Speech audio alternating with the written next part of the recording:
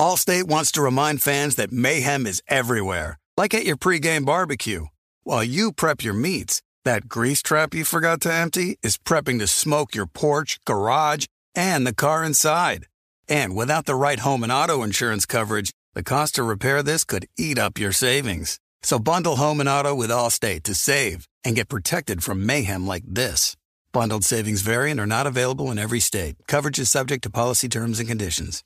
Warning, this product contains nicotine. Nicotine is an addictive chemical. Black Buffalo products are intended for adults aged 21 and older who are consumers of nicotine or tobacco. If you're an adult aged 21 and older and use nicotine or tobacco, I want to tell you about Black Buffalo's award-winning nicotine pouches. What are they made of? Cured edible green leaves, food-grade ingredients, and pharmaceutical-grade nicotine. No tobacco leaf or stem. So if you're 21 and older, consume nicotine or tobacco, and want to join the Black Buffalo herd, head over to blackbuffalo.com to learn more. You can order nicotine pouches online, and they ship directly to most states. Or check out their store locator to purchase pouches at thousands of retail locations around the country. Black Buffalo Tobacco Alternative. Bold flavor, full pouches. The volume. The 3 and Out podcast with me, John Middlecoff, is presented by FanDuel Sportsbook. There's no better place to make every moment more than with FanDuel. America's #1 sportsbook, very easy to use, safe and secure. You get your winnings fast. I cannot recommend it enough. Love gambling with FanDuel. If you are new, just download the FanDuel Sportsbook app to get started now. Sign up with promo code Colin so they know we sent you.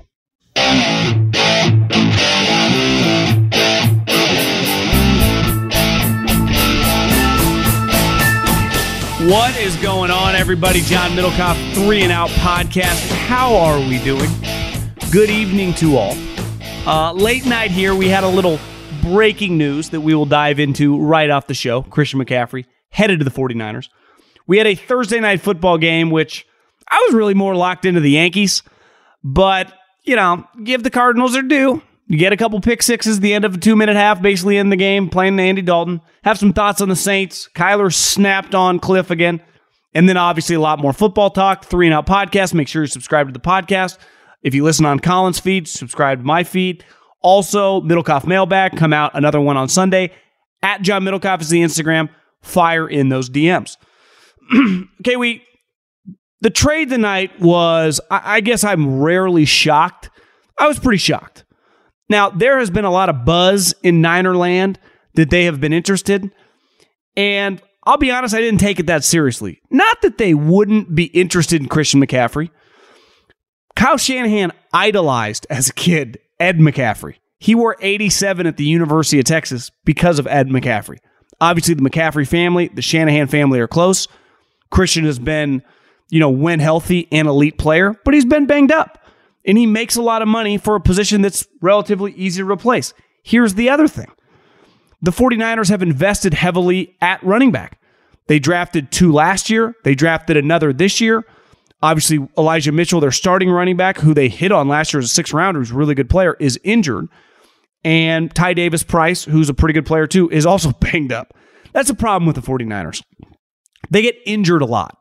Now, they have a lot of physical players, and you've heard my theories on why I think a lot of guys are getting injured, especially physical players, because you don't practice physicality anymore. You don't do double days. You don't do padded practices. It's all these walkthrough-like events or high-speed-like events that aren't hitting. And then you get to the game where guys have never been faster and guys are dropping like flies. And no team drops like flies more than the 49ers. Now, they're lucky they're getting Trent Williams back this week and Nick Bosa back this week, but they have other guys injured. And when you trade, now let's face it, part of this trade was because of the Rams. They are in an arms race with the Rams. Remember the Red Sox and Yankees for years? They got into an arms race. That's what this has become. Because Matt Stafford said to Jalen Ramsey on a podcast that when I got traded to the Rams, I was shocked. I thought I was going to the 49ers. The 49ers wanted him, and they got outbid because they didn't have, they gave him back Jared Goff. They just had a better package, and they gave 2 1s. And when the 49ers gave a 2nd, 3rd, and a 4th, and then a following year's 5th, I don't really care about 5th-round picks, but a 2nd, 3rd, and a 4th when you don't have a first-round pick is a lot. Now, they got other comp picks, and they have multiple threes, and D'Amico Ryans probably get a job, and they'll get another comp 3. Like, they will get picks, but it's still a bold move to make. Now, I thought last year the Rams were crazy when they traded a second and a third for Von Miller. But part of that was because he was a rental. Now, it worked out.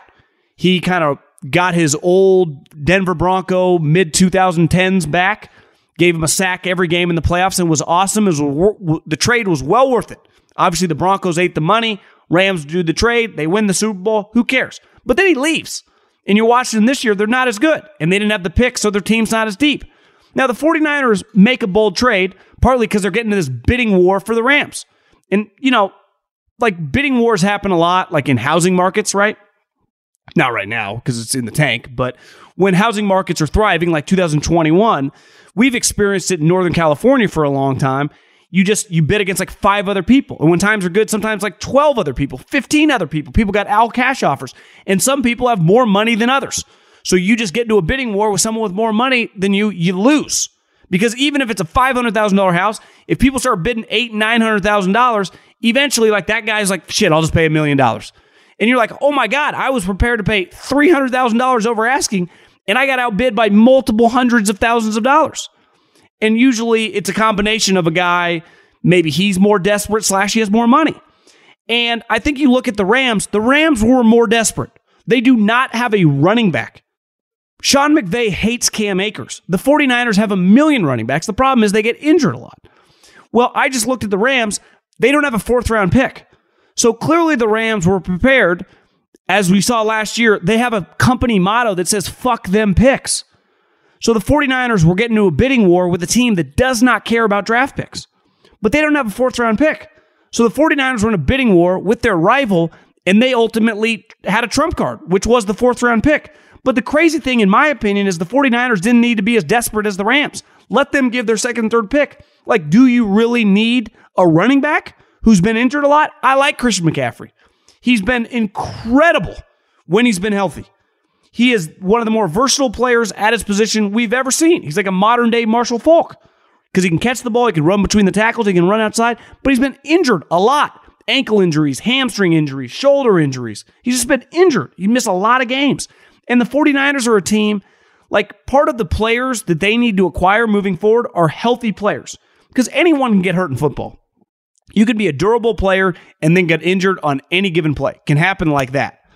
But when you're injured a lot, and then I draft you, and then you get injured again, like that's kind of on me, the team. Now, part of the reason I'm okay with being aggressive on a trade with a player like this is he's under contract for several years. Now, the way his contract works is it gets a lot more expensive in terms of cap hits, not the money that's already been paid, moving forward. So his cap money over the next couple of years is like $19 million, but the 49ers, doing some research, their cap hit might only be $12 million. Regardless, he's an expensive running back who gets injured a lot. It's risky. But the 49ers, Kyle Shanahan is probably like, I can't get outbid by the Rams and have them win the division again when ultimately I need to get over the hump. And so you roll the dice. I just don't know if you roll the dice to quote unquote get over the hump with a running back. That's if you would have done this for Laramie Tunzel, then like, oh, the 49ers just traded, he's going to play right tackle with Trent Williams. Their 2nd, their 3rd, their 4th, and next year's one, I'd be like, shit, I get it. You would have said, hey, the Falcons wave the white flag, Grady Jarrett. 2nd, 3rd, 4th, and next year's one, I'd be like, I get it. But a running back? And it's not like, well, the 49ers have a bunch of offensive weapons. Deebo Samuel, Brandon Ayuk, George Kittle, a bunch of running backs. Like, it's very, very risky. And you know me, I'm all for rolling the dice and being aggressive. But I also think there's a fine line of being reckless and kind of crossing the line. And ultimately, draft picks, majority of draft picks don't hit. But the 49ers hit on a lot of random draft picks. It's why they've been able to be competitive without star quarterback play. Because they get all these guys in the 2nd, 3rd, 4th, 5th rounds. Like their starting guard, 2nd round pick. Deebo Samuel, 2nd round pick. Fred Warner, 3rd round pick. They just have built their team with a lot of guys, 2nd, 3rd, and 4th round picks. Dre Greenlaw, 5th round pick. So you got to value those things because George Kittle, 5th round pick. Brandon Ayuk, late 1st round pick that they traded in for. If it works, they're going to look like geniuses. And if it backfires, everyone's going to be making fun of them. But I think the positional value, trading that much for a running back, ultimately last year when they traded that much for Von Miller, he was still a Hall of Fame pass rusher.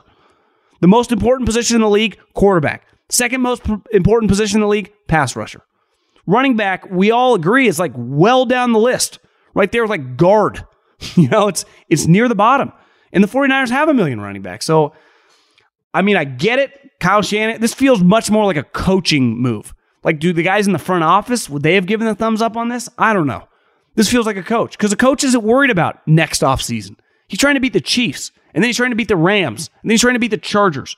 That's all he's worried about. So that's why I like my front offices. Like, why have the Rams made all these trades? Now, a lot of them have worked. It's because they're coach. Coaches don't have much patience, especially in the season when they're trying to win. Just wild trade. Wild trade. Talking about wild trades, think about the Saints. Do you know who the Saints are? They're an organization that viewed themselves like Apple. Like, regardless who runs it, we're going to be successful. Right? Steve Jobs dies. Tim Cook takes over. Haven't been phased. They have been one of the best companies in the world for multiple decades now. I'm looking at my Apple computer. I'm looking at my Apple iPhone. I got an iPad sitting right over there. I got a million Apple products. It doesn't matter who's running them. They are just a behemoth of a company. My Apple Plus TV. The Saints were shitty before Sean Payton arrived. And Drew Brees, who came basically as a package deal. They're both gone. They're shitty again. Yet this offseason, when they traded the 2023 first-round pick, they operated like they were still going to keep rolling. And I said from the jump, you can't lose Sean Payton and go to Dennis Allen and just assume you're going to be good. It made no sense not to take just a deep breath and just assess where you were after a year, what your team needs, like are we going to be in a transitional period? Instead, they viewed themselves like a Super Bowl champ. And in what world were you going to be a Super Bowl contender when your quarterback position was Jameis Winston and Andy Dalton? Andy Dalton, it had to be a record. I had the game on mute because I had the Yankees game, the sound on. Threw 2 pick sixes under the 2-minute warning in the first half. Has that ever happened in the NFL? I would bet $1,000 right now that has never happened in the NFL. You'd be like, oh, well, Jameis Winston's better. Is he? I once saw Jameis Winston throw 30-plus interceptions. So their coach stinks, and their quarterback position is average at best. You have no shot at winning. I don't care how much talent you have at different positions. And they made a move like they still had Drew Brees and Sean Payton. And they just don't. And one thing we're finding out is they're the Saints. And without Sean Payton and without Drew Brees, the Saints are the Aints. Like, ultimately, Alabama, Georgia, Florida. Nick Saban will leave and they'll get another good coach. And more than likely, they'll never be as good as maybe they were under Saban, but they'll be good. LSU will be good under Brian Kelly, and then they'll be good under the next coach. Oregon will be good under Dan Lanning, and then they'll be good after their next coach. Certain programs are just consistently good in college football. That is not the way the NFL works. Are the Patriots guaranteed to be good once Belichick leaves? Hell no. Absolutely not.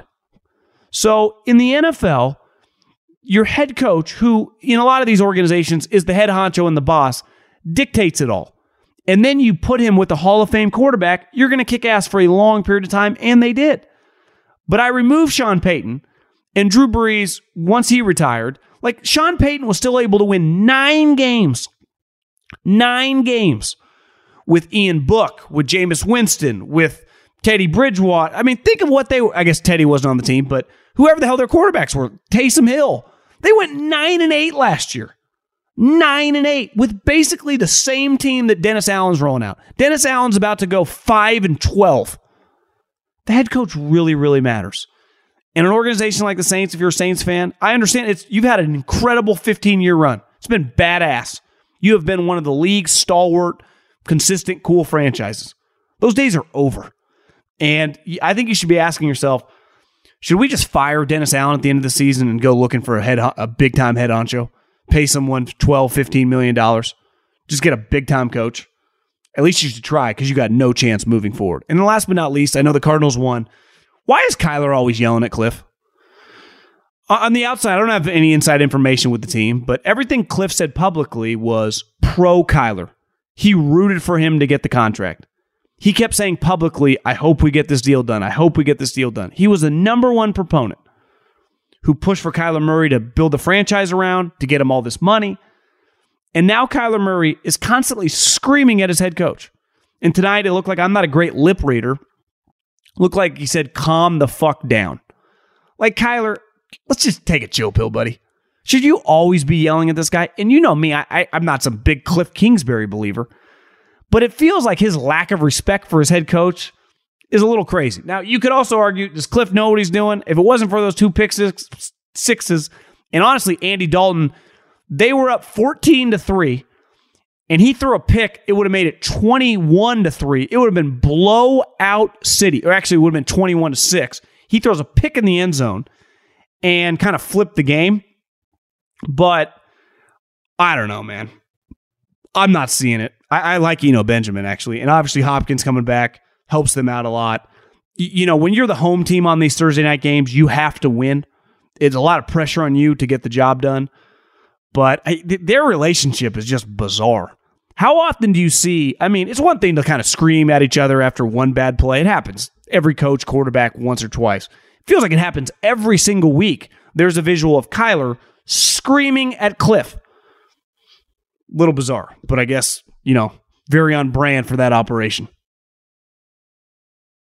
Football season is underway, so now is the perfect time to download FanDuel, America's #1 sportsbook. Because right now, new customers get a no-sweat first bet up to $1,000. That's free bets back if your first bet doesn't win. Just sign up using the promo code Colin. FanDuel has all your favorite bets from money line to point spreads to player props. You can combine your bets for a chance at a bigger payout with a same-game parlay. The app is safe, secure, and super easy to use. Get paid your winnings fast. So sign up today with promo code Colin for your no-sweat first bet. Make every moment more this season with FanDuel, official sportsbook partner of the NFL. 21 and over and present in Arizona, Colorado, Connecticut, Illinois, Iowa, Indiana, Louisiana, Michigan, New Jersey, New York, Pennsylvania, Tennessee, Virginia, or West Virginia. Must wager in designated offer market. Max bet $5. Restrictions apply.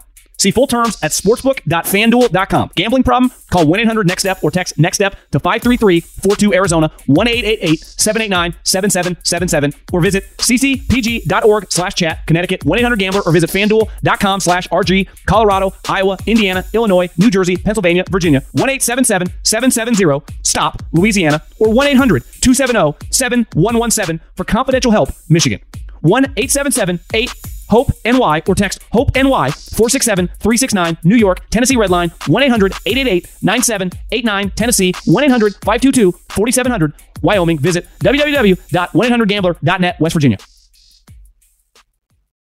Allstate wants to remind fans that mayhem is everywhere, like at your pregame barbecue. While you prep your meats, that grease trap you forgot to empty is prepping to smoke your porch, garage, and the car inside. And without the right home and auto insurance coverage, the cost to repair this could eat up your savings. So bundle home and auto with Allstate to save and get protected from mayhem like this. Bundled savings vary and are not available in every state. Coverage is subject to policy terms and conditions. When you're hiring for your small business, you want to find quality professionals that are right for the role. That's why you have to check out LinkedIn Jobs. LinkedIn Jobs has the tools to help find the right professionals for your team faster and for free. LinkedIn isn't just a job board. They help you hire professionals you can't find anywhere else. Did you know 70% of LinkedIn users don't visit other leading job sites? LinkedIn's the only one I use. On LinkedIn, 86% of small businesses get a qualified candidate within 24 hours. Hire professionals like a professional on LinkedIn. LinkedIn is constantly finding ways to make the process easier. They even just launched a feature that helps you write job descriptions, making the process even easier and quicker.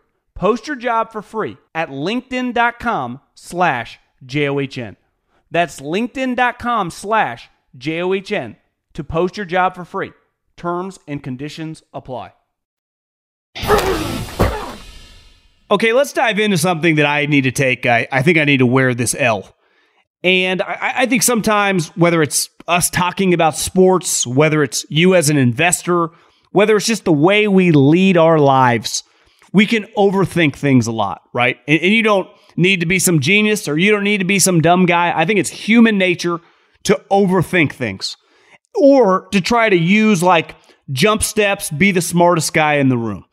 And I think I did that in terms of judging NFL teams, and specifically certain coaches coming into this year. I remember, I didn't really start investing in the stock market till my 30s, but Tony Robbins, I remember reading this when I was probably in college, say, invest in what you use, right?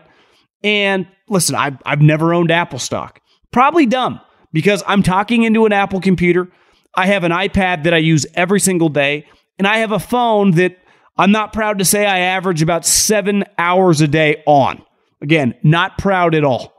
So I use all their products, and I consistently have now for almost well over a decade. Not investing them is dumb on my part, right? I've been a big believer in Netflix for a long, long time. Now, obviously, it's in shambles.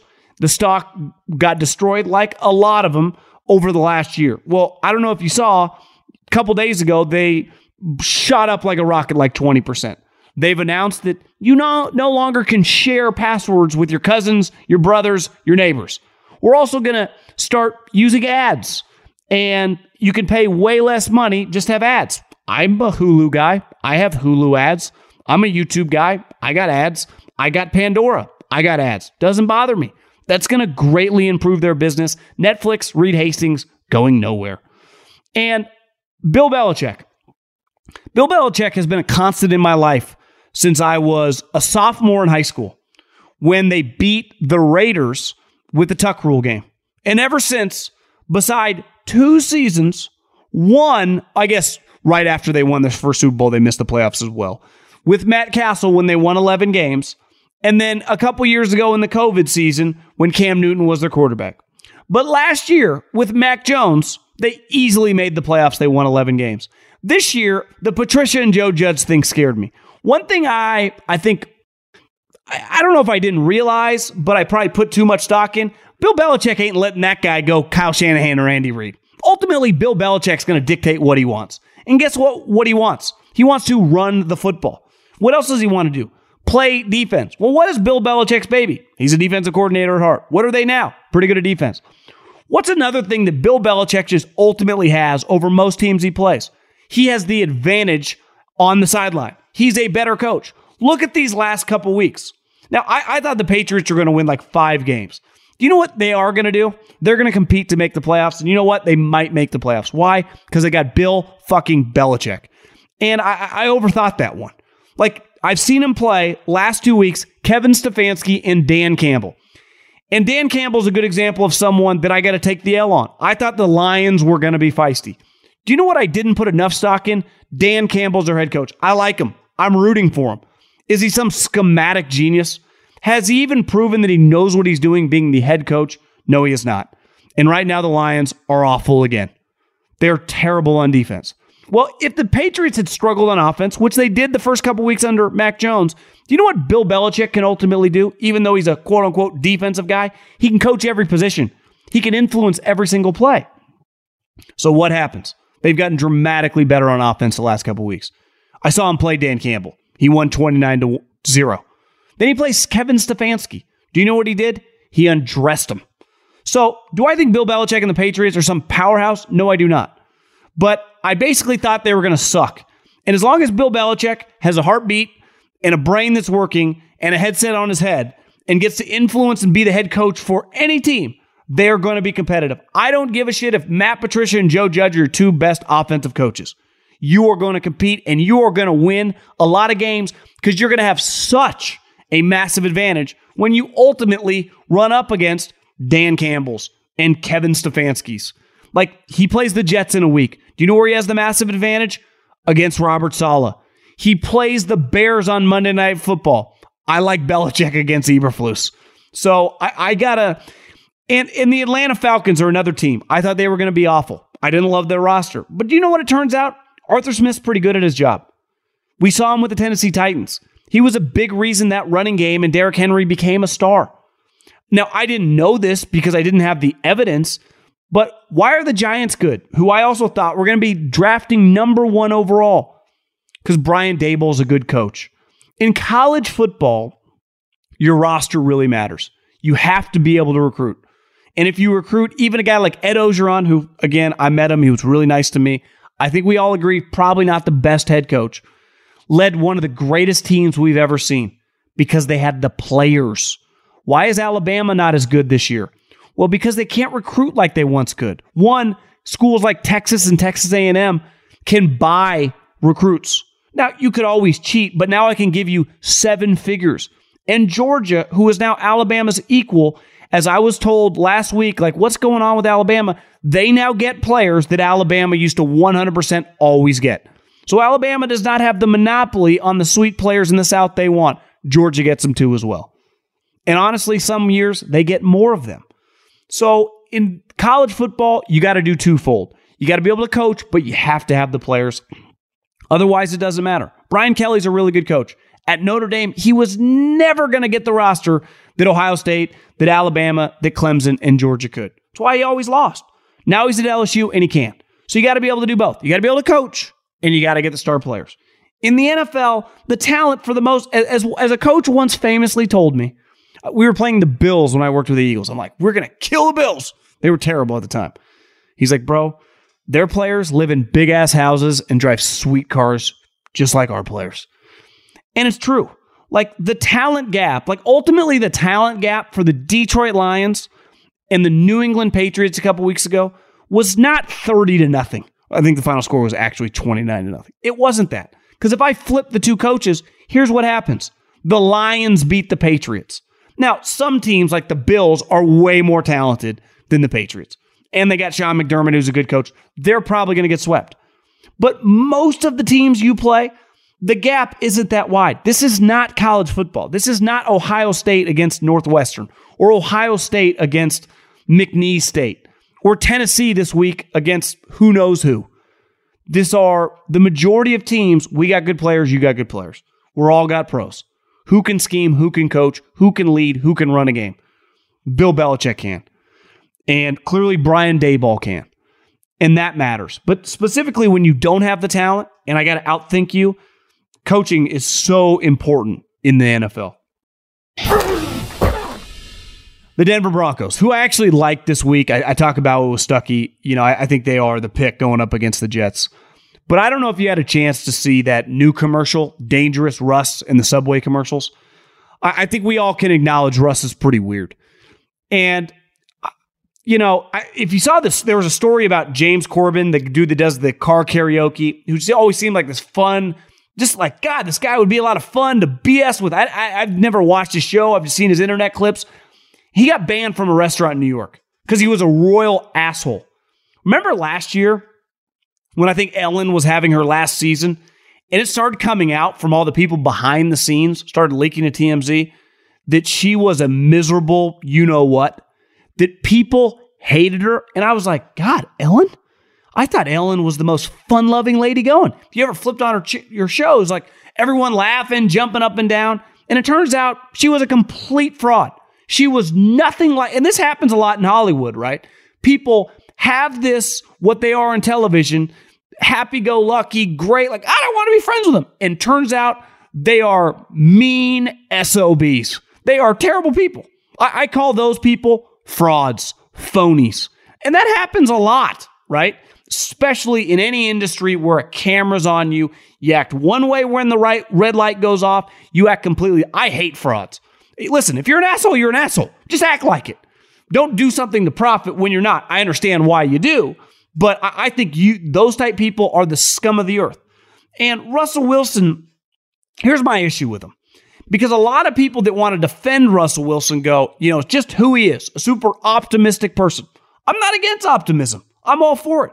I've said over and over, I have to lean on optimism more than negativity. And some people can thrive in negativity, vengeance. I can't. Clearly, Russell can't either. Now, I do think there's a way to balance how you articulate it and how often you talk about it. But listen, he's a quarterback. He's a spokesman for a team. I get it.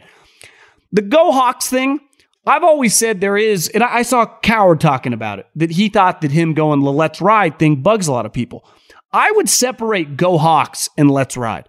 Go Hawks was something he was drafted there. He took a lot of pride in winning the job, coming from Wisconsin, where, remember Brett Bielema used to say on Wisconsin, then Russell started doing it. And I always thought Go Hawks, even though it's not very often that you hear stuff like that in the NFL, I thought it was very organic. I thought it came very natural. Well, when then you go to the Denver Broncos and you go, Let's Ride, I think you completely made that up. Like, I've never heard that before. So it's one thing to have this organic statement. The Seahawks, everyone up in Seattle calls them the Hawks, Go Hawks. If you go to Denver, no one was saying when John Elway was playing or Peyton Manning was playing or Mike Shanahan and Jake Plummer saying, Let's Ride. Like, you're just making things up. Like, to me, that is cheesy. And to me, where you become a fraud, it's like, okay, listen, I'm not very religious. I've been to church, non-like wedding or funeral or anything like that inside a church, legitimately to go to a service on a Sunday under 10 times in my life. Honestly, it's probably closer to under 5. But I have no problem with religion and people that are religious. Totally for it. I think there are probably a lot of elements of religion that would help me out in my life. It's just not part of my life, and it never will. Like, I'm just being real. So Russell Wilson being religious is not why anyone has an issue with him. But you can't be super Mr. Religion and super optimist when Richard Sherman had Marshawn Lynch on his podcast. And Marshawn basically said, like, I was never going to root for him when he was on Seattle, but I'm rooting for him on the Broncos. I want to see Russell Wilson do well. And I think Richard kind of was joking, but was like, you should give him a call and tell him that. And then Marshawn essentially said, like, yeah, I don't call people who I have to go through their manager to get a hold of them.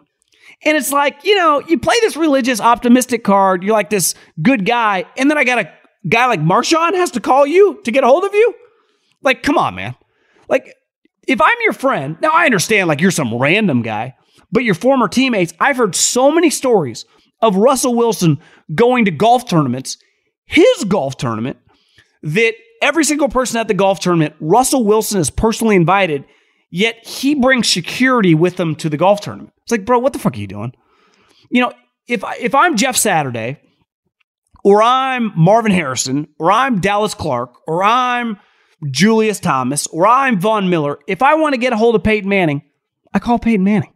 I've heard more and more, obviously I follow golf very closely, of guys saying, like, when I ever need anything, I reach out to Tiger and he always calls me back.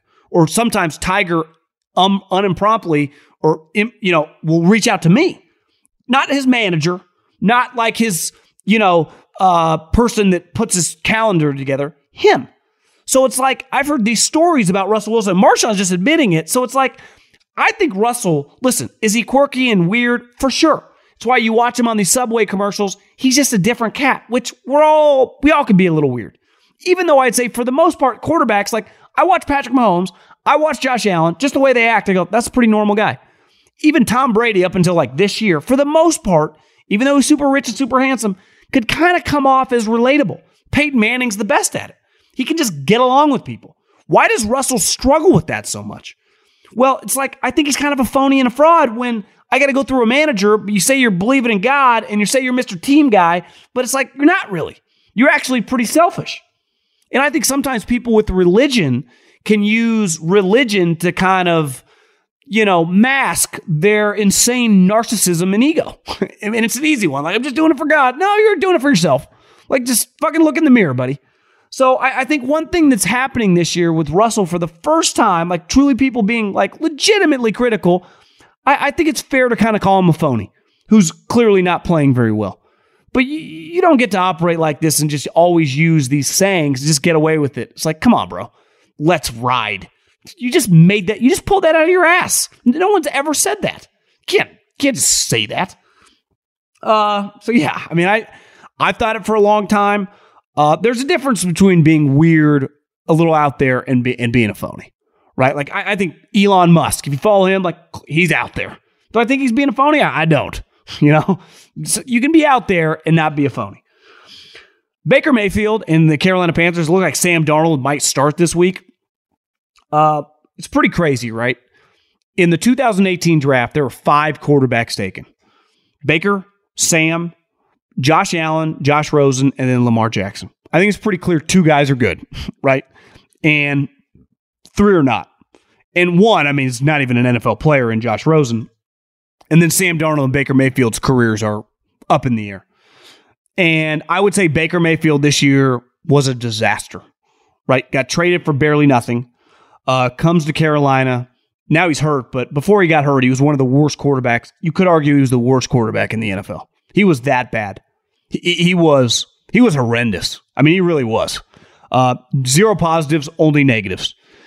And Sam Darnold got, in a weird way, like he got injured, even though Baker won the job, but it was like, he hurt his ankle. Would they have gone to Sam Darnold the weeks before? Well, no one's acting like Sam Darnold, they held on to Baker. Once Baker, quote unquote, won the job, he didn't really win the job. They traded for him. Matt Rule needed to have a different pitch, and they went with Baker Mayfield. Baker Mayfield's career is kind of hanging on by a thread. Like, Baker Mayfield's not a starter in 2023. And then I think the question is he a backup? Obviously, historically, he's better than a lot of backups, but you would say his career's got a little weird off the field. I would say a lot of teammates in Cleveland didn't exactly pound the table for him. His personality, one of Colin Cowherd's greatest takes of all time, has proven to be kind of right. Rubs a lot of people the wrong way. Sam Darnold's kind of the other, right? Sam Darnold's well-liked. People, a lot of friends, coaches like him. Just, he's not that good. He's been pretty terrible. Well, I will say this, and listen, I'm not banking on this, but Sam Darnold has a chance now to do what Baker's been unable to do, and it's really resurrect his career. Now, I don't think he's going to be a starter, but Ben McAdoo, who really liked him in the spring, if Sam Darnold can be healthy and just be productive, I think he can just kind of save his career moving forward. Because if he looks like Baker, I think we're looking at both these guys like next fall somewhere competing to make a team or competing to be like, is this guy going to be our backup or not? Or, if Sam Darnold plays well, to me, he'll get that Mitch Trubisky kind of treatment. Hey, here's $4 or $5 million, kind of be a bridge starter. Depending on a rookie, you might be the backup, but whatever, but you're on a team. I don't think Baker is a lock to be on a team, as crazy as that sounds, in 2023. It went that bad in the last couple of years. And, he's not exactly Mr. Lovable off the field. A couple things. Well, we had some owner drama this week. We'll start with Jim Irsay, who, Jim Irsay, do you know how old Jim Irsay is? If you look at a picture of Jim Irsay, if you just show your mom or your wife or someone who doesn't really know who Jim Irsay is, and just go, how old do you think this man is? I will be stunned if they say anything under 75. When you Google Jim Irsay, he's actually 63. He is a weathered dude. Now, is Jim Irsay, should he be speaking out for the NFL? I think we could argue probably not. Right? It was just a couple years ago that he was pulled over with bags of cash and bags of pills. I think it's fair to say the dude has some issues. Now, listen, we all do, and I'm not one to judge, but I do think the message and who the messenger is kind of matters. Like, I like my spokesman to be a little more clean, on and off, whatever they're dealing with. And I'd say Irsay, is not exactly the guy that I want speaking. But I don't think sometimes having a guy who probably represents the views of others. Like, a lot of people, when things are going well, and anyone in a business or whatever, a team, you're winning, a business is making money, like, no one really wants to upset the apple cart, right? You want things to just keep going. So obviously Dan Snyder is a fucking disaster for the league. Like, I mean, an utter train wreck. Do they want him out? Of course they do. But most of these owners are, going to play it pretty close to the vest when it comes to public comments. None of them are just going to take a huge dump on the guy. Jim Irsay did not hold back. Absolutely destroyed him, said he should leave, basically. Sell the team, get the hell out of our league. It's not exactly verbatim what he said, but it's reading between the lines, that's what the guy said. And, sometimes you need the guy who might have some issues to kind of just run his mouth, because that's what everyone else wants to be said. And I never put it past these owners. Maybe several guys knew that, like, Jim might be liable. Like, Jim's been pretty outspoken the last 12 months, right? Crushed Carson Wentz, has talking a bunch of shit about his coach and GM. Now just maybe he just doesn't care. And I think when you saw that Jerry Jones, so I don't think Dan Snyder's necessarily going anywhere, but I said this last week when Al Michaels said on last Thursday night game, that, in his opinion, Dan Snyder should sell the team. Like, Al Michaels just, he did like a voiceover for Robert Kraft's wedding. So Al Michaels speaks for the owners. Al Michaels works for the league. I know Al Michaels technically gets a check from Amazon, but Al Michaels is an NFL employee. So when Al Michaels said that, he was speaking for the league. When Jim Irsay, who, again, I'd say to most of us feels like a little off-the-rocker owner, he's speaking for a lot of people. And then there's Jerry Jones and Robert Kraft, who are in business together with a company called Legends. They basically do the catering and help you set up venues, right? They did the Raider Stadium. They did the 49er Stadium. And it's a very successful company. And Robert Kraft is an investor with Jerry Jones. I think Jerry Jones technically like the head honcho, but Kraft's financially, invested into it. And clearly they are, two of, if not the two, most prominent owners in the NFL. And at these owners meetings, I think you talk about a lot of different things. And one of the things on the agenda, I didn't know this until the story came out, was Roger Goodell's salary. And it came out that Roger, business is pretty good for the NFL. Roger's made $128 million the last couple of years. Makes a ton of money. It's averaging almost $65 million a year. Business is good for Roger. And I guess just to keep it rolling, like to not change anything, the NFL owners voted on it. And it was 31-1 to just keep going as is, keep paying Roger a premium. And the one nay vote was Jerry. And Jerry is not happy with Roger Goodell's compensation. He, I guess, has some issues with the bonus money. And him and Robert Kraft got into a yelling match. And basically Jerry Jones, as it was reported by Seth Wickersham, said, "Don't fuck with me." And I think this is the problem. Like, should Roger Goodell, I hear a lot of people say, well, CEOs, the CEO of Wells Fargo or the CEO of Google, I think a CEO of those companies, even with quote unquote the public structure of a board of directors, has a lot more influence on their company than Roger ultimately does for the NFL. So if you wanted to argue, does Roger really need to be making $65 million a year? Could he make 30? Given his role obviously is not easy. He takes a bunch of arrows for the owners, but is he really doing as much as some of these CEOs? Probably not. But when everyone is making this much money, and since he's been in charge, money hasn't just flowed, it keeps like quadrupling.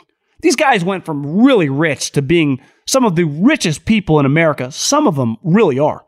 Massive yachts. These guys are never lived higher on the hog. And it's why so many of them, like, listen, am I really going to argue over what ultimately amounts to $2 million per team if I'm just some random owner? That's the equivalent of like me worrying about the water bottles I sell at my stadium, right? Or the branded socks. It's $2 million to some of these teams is not even a line item. It's money you and me would have in our center console. And I think when you really dive deep into it, does Jerry really care that much? I'd say no. Jerry's a businessman who worries about the big picture shit. What I think this goes back to is the Zeke Elliott suspension. And what's weird is Robert Kraft, who's Roger's like biggest proponent, has obviously run into some issues with Roger. His quarterback was suspended years ago for something kind of stupid. His head coach has been under scrutiny several times. And ultimately, he is able to separate the football aspect in which Roger controls the discipline, and then the money aspect, which Robert Kraft has, rich guy before he owned the Patriots. Since Roger Goodell took over, Robert Kraft is one of the more famous rich guys in America because of the NFL. And Jerry Jones, to me, can't get over the Zeke suspension, which even I thought at the time was pretty crazy. And like, I didn't understand how they could do that. But it's like, let bygones be bygones. Eventually, you got to move on, Jerry. Because one, you're not winning this fight. Like, clearly the other owners are not on your side. And two, like, what is the point of this battle? It's never going to go away. So even if he's $15, $20 million, quote unquote, overpaid, which again, he might be right. This all gets back to me is I've never known. I've met Jeffrey Lurie. I've never even talked to Jed York. I've met Mark Davis. Like, I don't know anyone that's worth billions of dollars. But I've known growing up, some of my friends, grandparents, and just as I've gotten older, some people worth millions of dollars. And I would imagine several people listening, we all know one or two or sometimes more, a ton of rich people, whatever. I would say the older you get, and again, there's a big difference between worth like having a business worth 30, 40, $100 million and owning a team worth billions of dollars and being really famous. There are a lot of people worth 50 to $100 million that own, quote unquote, not small businesses, medium-sized business, that no one could point out of a lineup. So the element of these guys are super rich and super famous adds a whole other element that's not comparable to even normal rich people. But I know most people with some money, the older you get, the less willing you are to just back down from stupid things. Even if your son and your confidants close to you in your internal business are telling you, this isn't worth the fight. Like, Jerry ain't going to change. Just like Jim Irsay. Do you think Jim Irsay actually gives a shit at this point? Not one. Just like a lot of owners, I bet a lot of owners are close to maybe even thinking like Jerry or thinking like Jim Irsay. They're just like, I don't want the scrutiny. I don't want to even get asked about this. So I'm not going to say anything, even though I believe it. But you get enough crazy old guys, and that's what Jerry is, who just turned 80 years old. Like, he ain't done fighting. Like, I think this is going to be an issue every single time the owners meet up.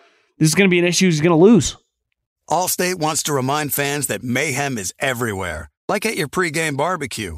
While you prep your meats, that grease trap you forgot to empty is prepping to smoke your porch, garage, and the car inside.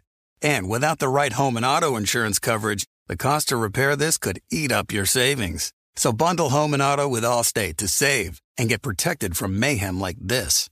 Bundled savings vary and are not available in every state. Coverage is subject to policy terms and conditions. eBay Motors is here for the ride. You know what I remember about my first car? Is at the moment I got it, I wanted to improve it. Because like most 16-year-old kids, you don't exactly get a luxury automobile. So you look at it, you go, well, I need to add some speakers.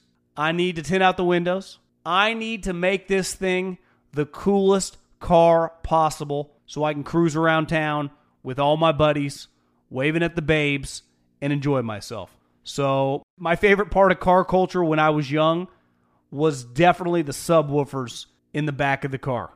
And we built the boxes from scratch, had multiple 12-inch subs, and you could hear me coming from a long, long way away. With over 122 million parts, you can make sure your number one ride or die stays running smoothly. Brake kits, LED headlights, roof racks, bumpers, whatever your baby needs, eBay Motors has it. And with eBay Guaranteed Fit, it's guaranteed to fit your ride the first time, every time, or your money back. Plus, at these prices, you're burning rubber, not cash. Keep your ride or die alive at ebaymotors.com. Eligible items only. Exclusions apply. Back at it again with my main man. We got his updated numbers. Stuckey is 14-9 on the season.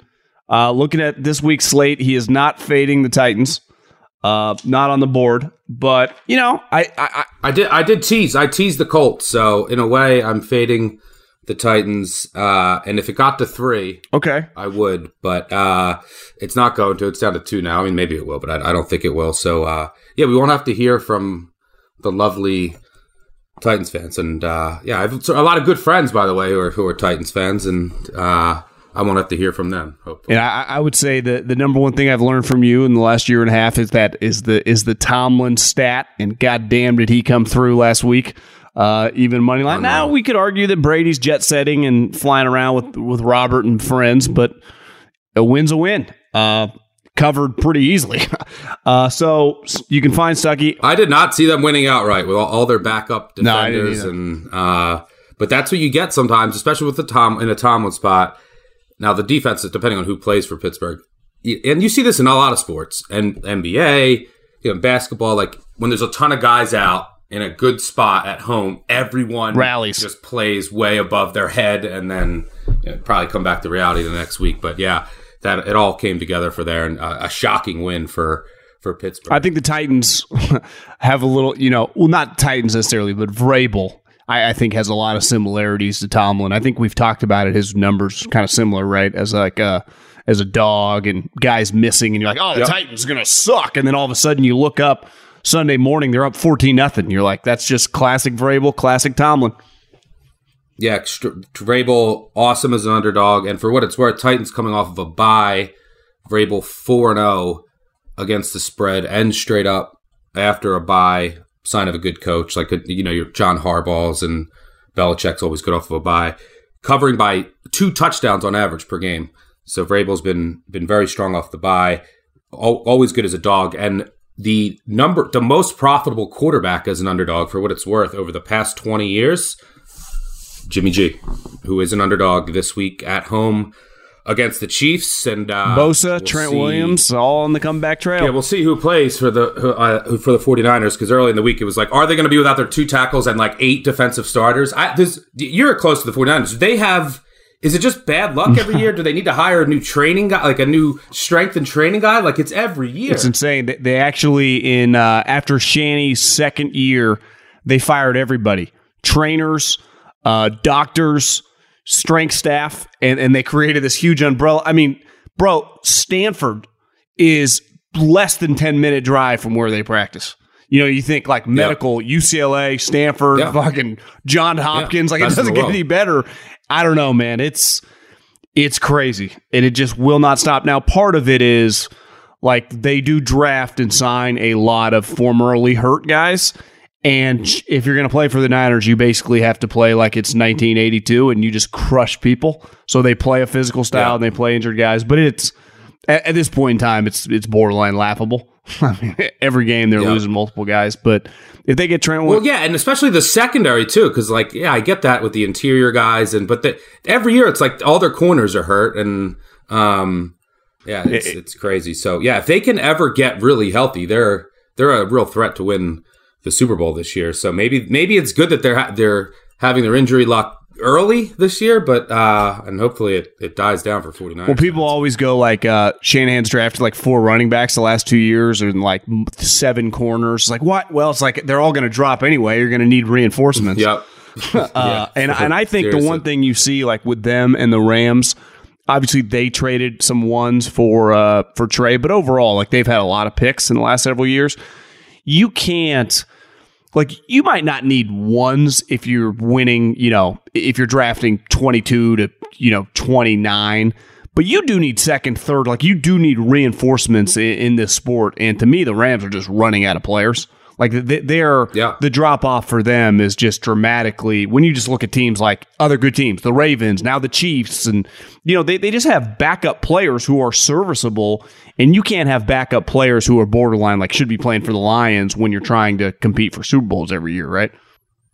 Yeah, Rams have no depth. That is probably their biggest weakness. And if you look back at their Super Bowl run, by the way, they got pretty fortunate. They end up playing the Bengals, the 49ers drop a pick.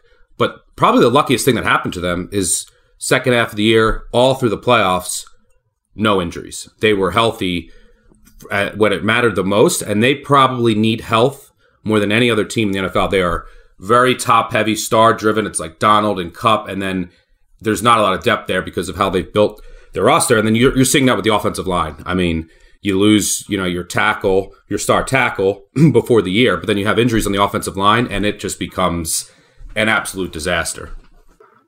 Okay, let's dive into the games. This game is pretty interesting on paper. The Jets have won the last couple weeks. Zach Wilson hasn't done much, but it's pretty clear. Like, you watch their roster, like, they got good players. Defensively, Sauce has been awesome. Breece Hall, who someone told me in training camp on the Jets, on their staff, was like, this fucking kid can play. And he's kind of coming on. As long as Zach doesn't turn it over, they clearly have a lot of physical players. I didn't know Quinnen Williams had a brother named Quincy, and Quincy he kicked the Packers' ass last week. The Jets are feisty, but like, it's hard to win every single week when you're basically just avoiding the quarterback making a mistake. Denver's defense is pretty unreal. I think they've given up 6 total touchdowns. Like they have been. What's crazy is everyone the last 5 years since Russell kind of became a star was like, God, if his defense was as sweet as it used to be, they would be unbeatable. And now he does have a sweet defense again, and him and the offense suck. But this game's at Denver. I would say, you lose this game, shit. I mean, the season's just a wrap. You're just done. This to me is just a kitchen sink game for Denver.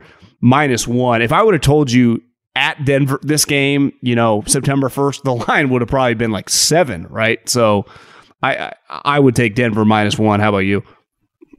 Yeah, I love Denver here. By the way, I was president of the Sauce Gardner fan club in college and thought whoever got him, and I love the Jets draft, but he went 1,100 snaps in college, didn't allow a touchdown, 9 interceptions. In against Alabama, when they played Alabama, Jameson Williams, when he was matched up with him, they rarely threw to him. He had 1 catch for -2 yards. Kid's going to be an all-pro. To me, the only knock, one of the best corners in the NFL. To me, that's a classic.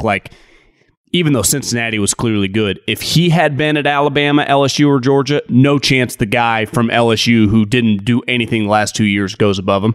That's just not possible. He's the 3rd pick, right? He just goes to the Texans. Yeah, no, he's that good. But yeah, and I like what the Jets are building, but they still don't have a quarterback. This is the look-ahead line for this game was -7.5. And if you look, the Broncos covered last week. It's not like they didn't live up to expectations. They could have easily won that game. They had about 160 yards of penalties. They muffed a punt late, and they still could. They had a chance to beat the Chargers on the road. And you forget that, they did still beat the 49ers. Why? Because their defense, arguably, they're right up there with the 49ers and the Bills for maybe the best defense in the NFL. I mean, Josie Jewell didn't even play. You have Alex Singleton in there, who might be better. He had 21 tackles last week, but you got Surtain, who basically just takes one side of the field out, just completely out. Yeah, he's the best corner in the NFL. And then, Justin Simmons is back, one of the best safeties in the NFL. This defense has depth. It's really, really good. No one's ever going to blow this team out. And Zach Wilson is not the guy. If the Jets can just find a quarterback. I mean, last week they won at Lambeau. Zach Wilson threw for 100 yards. He had a -0.4 EPA per play. The only guy worse was PJ Walker. That's it. And if you go back since 2020 through today, 70 quarterbacks with at least 75 snaps. The 3 worst quarterbacks in the NFL, EPA per player, PJ Walker, Zach Wilson, and Jake Luton, the Jags. That's not good company. He's not good. No, and if you look at what the Jets have done, they're overbought in the market now. They're overinflated. I mean, they beat Jacoby Brissett by 1 in a miracle comeback. They trailed by double digits in the 4th quarter. They beat Mitch Trubisky and then Kenny Pickett in his debut in another miracle comeback. Pickett threw 3 picks, and they also trailed by double digits late, needed a touchdown in the final 30 seconds, again, as they did against the Browns. And so then you look, who else did they beat? Skylar Thompson, making his NFL debut, a 3rd-string quarterback. They won 40-17. The game was 19-17 in the 4th quarter, dead even statistically. And then if you look at the Packers game, which really got everyone on this Jets wagon, the yards were 278-278. They scored 2 offensive touchdowns on trick plays, a punt block touchdown. They blocked a field goal. The Packers are also a mess, just like we've seen from the Browns. And the Steelers haven't been good. So, you look at the Jets' resume, it's a bunch of backup quarterbacks. And then they got blown out by the Bengals, blown out by the Ravens. So, you just cannot trust Zach Wilson on the road here against this defense. Under pressure, which he's going to be under pressure a lot against Denver, he is 4 of 23 for 49 yards, 0 touchdowns, 2 interceptions. Horrendous. So, I don't care if Russell Wilson plays. I might even prefer Brett Rippon to play, who, by the way, beat the Jets 2 years ago in a start. It doesn't matter. Russell Wilson's been doing nothing, so I don't care if he doesn't start or does. And I just think you have to take the Broncos here at -1 at home with that defense against one of the worst quarterbacks in the league. Another thing the Jets did last week is they just relied. Breece Hall is going to be a really good running back. They relied on their running game against the Packers, who are now the 32nd ranked rush defense in the NFL. Not going to be able to do that here against Denver. So yeah, I think Denver finds a way to win this game, similar to what they've done in a few other ugly games this year. But that defense is real. So it's 2 limited quarterbacks, 2 limited offenses. I'll take the better defense at home in like you said, a kitchen sink game. So yeah, I'll take the Broncos. Not knowing the results obviously this weekend, what do you think the look ahead line would be if you had to guess on Patriots at Jets? Because if the Patriots are an underdog or even a pick 'em, I might put like mortgage payment on that thing here in a week. Yeah, well, it depends. That's going to depend on who's quarterback. Yeah, it's Monday. They play Monday night. If Mac comes back, they played Monday night. I said I was president of the Sauce Gardner Club. I was president of the Bailey Zappy Hour from Houston Baptist to Western Kentucky. So I actually love Bailey Zappy. I don't know if he's going to start this week, but he's been better than Mac Jones so far. Obviously, small sample size. I would assume Patriots minus 3. 1, 2. I don't know if it'll get to 3 if the Patriots look really good and the Jets lose potentially. Depends on the quarterback situation, but I would assume Patriots small favorite. Okay, let's get to Jacksonville hosting the Giants. And obviously the Giants, I don't want to say it's a miracle win because they've kept games close, but Lamar just had one of his throwback, like, what are you doing on that interception? I mean, that was, I know you're a Ravens guy, that was an abomination. That was Zach Wilson level stuff. But like the Giants are just feisty. They just stay in these games. Daniel Jones has not thrown a pick in the last several games. Obviously, he was a turnover machine, with Joe Judge. So it just, can you just bank on that every single week? Jacksonville's, I would say, has come back to earth a little bit, but are the Giants eventually just going to have a dud game? Like, it's just hard to keep playing ugly, be right in it, rely on a turnover late, and it's worked for them, but this would probably be a stay away for me. How about you? Yeah, I like the Jags here. I think it's time to buy the Jags. They lost 3 straight, and if you look, they lost by 8 in Philly in a monsoon, and they lost the turnover battle 5-0 in that game. Then they lost at home to the Texans, but they outgained them by like 250 yards. And then last week at Indy, they lose, in the final seconds. First time in NFL history, a team has lost with a quarterback that had 20-plus pass attempts, a 90% completion percentage, 3+ touchdowns, and no interceptions. 103 years has never happened. So another very unlucky loss. So I think coming back here off 3 straight losses, it's time to buy them and then sell the Giants. I mean, the New York teams are getting a lot of hype, and rightfully so. They haven't been this good in a while. But just similar to the Jets, let's look at what the Giants have done. They beat the Titans by 1. They outscored them 8-0 in the fourth quarter. They lost at home to Cooper Rush. They beat the Panthers at home by 3. It was tied in the fourth. They had 2 55-yard field goals. Like, we've seen what the Panthers are. Then they beat the Bears at home by 1 possession. And then they beat the Packers in London. They were down 20-10 in the fourth quarter again. Down 17-0. Credit to them for coming back. But what have we seen from the Packers, by the way? I mean, that win doesn't look great. And then they beat the Ravens last week. That's their best win by far. But again, down 20-10 in the fourth. And they were outgained 406 to 230. The Ravens averaged 7 yards per play. The Giants 3.9. So like in the fourth quarter, they've outscored teams, I think 45-10. And they've won 5 one-possession games against the Bears, Panthers, Titans, the Packers, and Ravens. Like, it's not, and they've been tied or trailed in the fourth in all 5 of those games. And then obviously they lost to Cooper Rush at home. So, yeah, from a matchup perspective, Jags D, 6th in rush success rate, really good against the run. It's a Todd Bowles disciple, Caldwell defensive coordinator, so that scheme usually is good against the run. So I think they'll be good here against Barkley.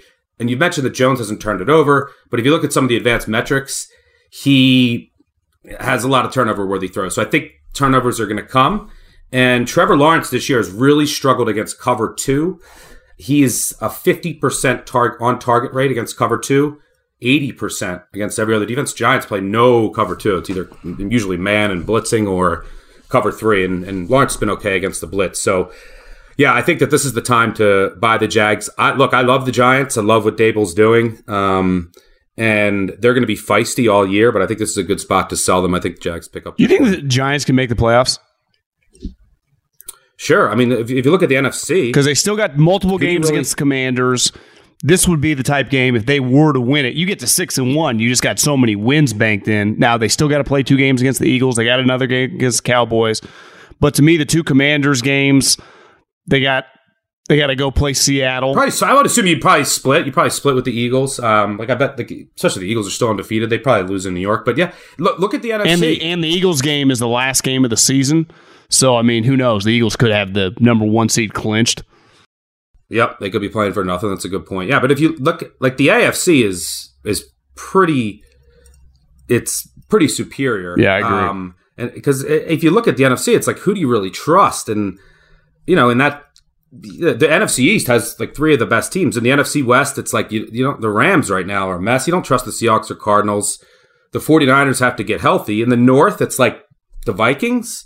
Like, are they really that? Trust me, but they're probably going to make the playoffs. The Packers are a mess. And then in the NFC South, it's basically just the Bucs. So like, there's 7 spots here. Giants are certainly. I would favor them to make the playoffs. Let's talk about a South team, because watching Atlanta closely last week. They're built a little probably like the early Ravens were, a college team that runs the ball a lot. If they can get a lead, they can just slam the ball, right? They got a couple running backs that fucking break tackles, that fall forward, that are just pretty productive. And one thing's pretty clear, going back to his Titans days, that Arthur Smith kind of has some Kyle Shanahan in him. Like, the guy loves to run the football, and he's good at scheming the run. But, like, they're not necessarily built. I mean, they're just not going to be, especially now they got corner injuries to come back, and definitely to stop teams that are humming passing the ball. Like, watching the Bengal game, feels like Burrow's kind of getting his swag back. Obviously, Jamar just is a stud. Higgins is a baller.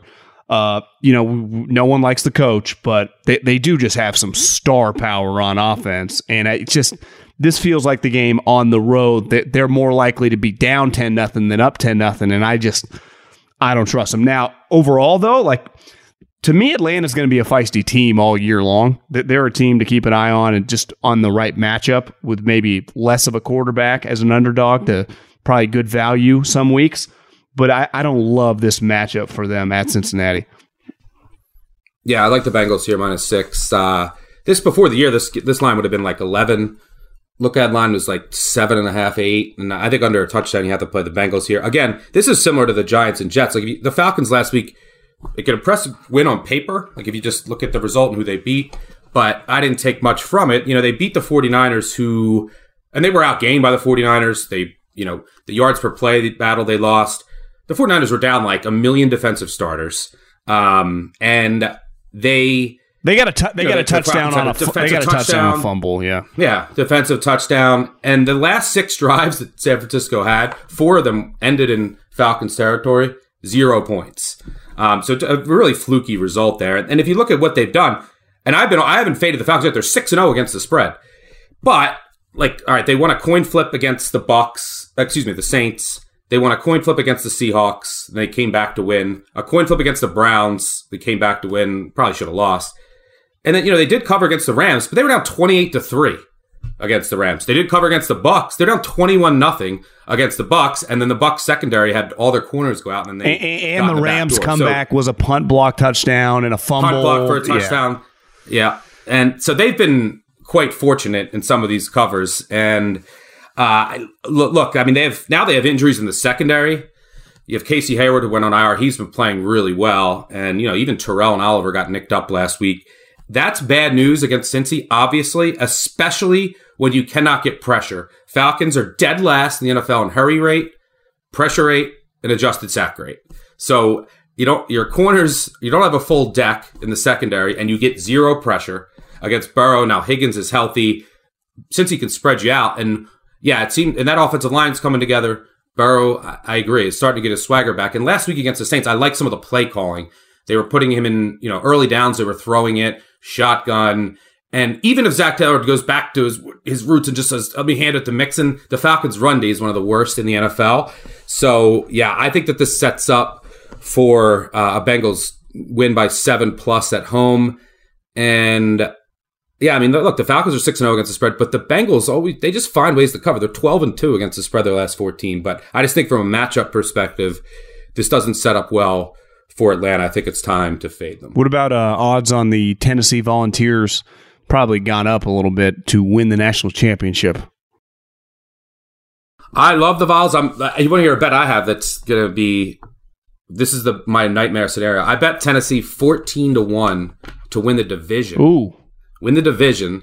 And so now, but if they lose to Georgia and just have one loss the rest of the year, they probably go to the college football playoff and with a chance to win the national championship. And if they win, they could win the national championship, and then I would lose my 14-1 division bet. So, I will be wearing all orange when they play Georgia in Athens in a few weeks. So, yeah, the prices probably come down to, I haven't checked, but this is probably the wrong time to buy Tennessee. But, they are exciting to watch. And for what it's worth, they didn't play without a first-round draft pick at receiver in Cedric Tillman, who will be back soon. And this is a guy that is a big-time player. Last year against Georgia, a historically great defense, he had 10 catches for 200 yards. And against Alabama last year, I think he had 8 catches for 170 yards. One of the best receivers in the country. Tennessee was without him. And now they had Brew McCoy, Jalen Hyde, who had 5 touchdowns. You add Tillman to that receiving core with the way Hooker is humming. Well, that is. Well, I'll say this: if they can, great, but if they can beat Kentucky at home, which is obviously would you consider that their rival? Sort of, yeah. That's Tennessee fans wouldn't say it, but yeah, it's. And Kentucky's been kicking, and Stoops has been kicking their ass lately, right? Yeah, I think they split the last. So they've been really close. The Georgia games at Georgia, that's a tough one. Yeah. But if you somehow can upset, I mean, you're in the clear. Missouri, South Carolina, Vanderbilt. I mean, yeah, then it doesn't matter. It doesn't matter if you lose the SEC championship then or what, with wins over Georgia and Alabama. But yeah, here at Kentucky, the bars are always awesome for the Tennessee game. But now with where Tennessee is, it's going to be awesome down here at the bar. So if you're in Lexington, hit me up and drinks are on me. Fun times. Well, Stuckey, have a good weekend. And talk to you soon, bro. Absolutely. Good luck.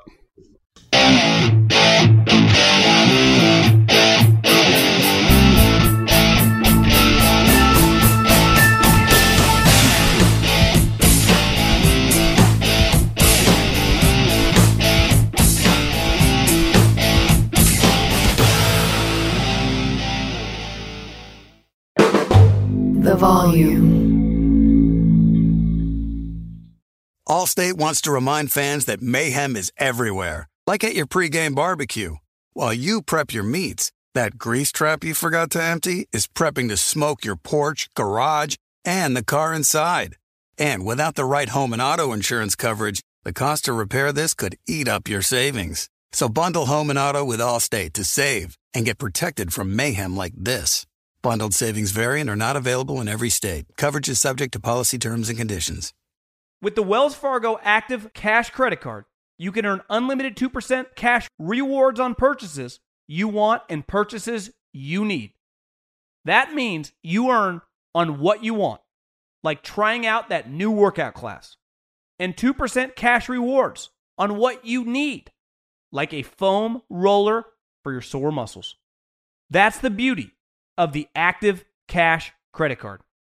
It's ready when you are, with unlimited 2% cash rewards. The Wells Fargo Active Cash Credit Card. That's real life ready. Terms apply. Learn more at wellsfargo.com/activecash.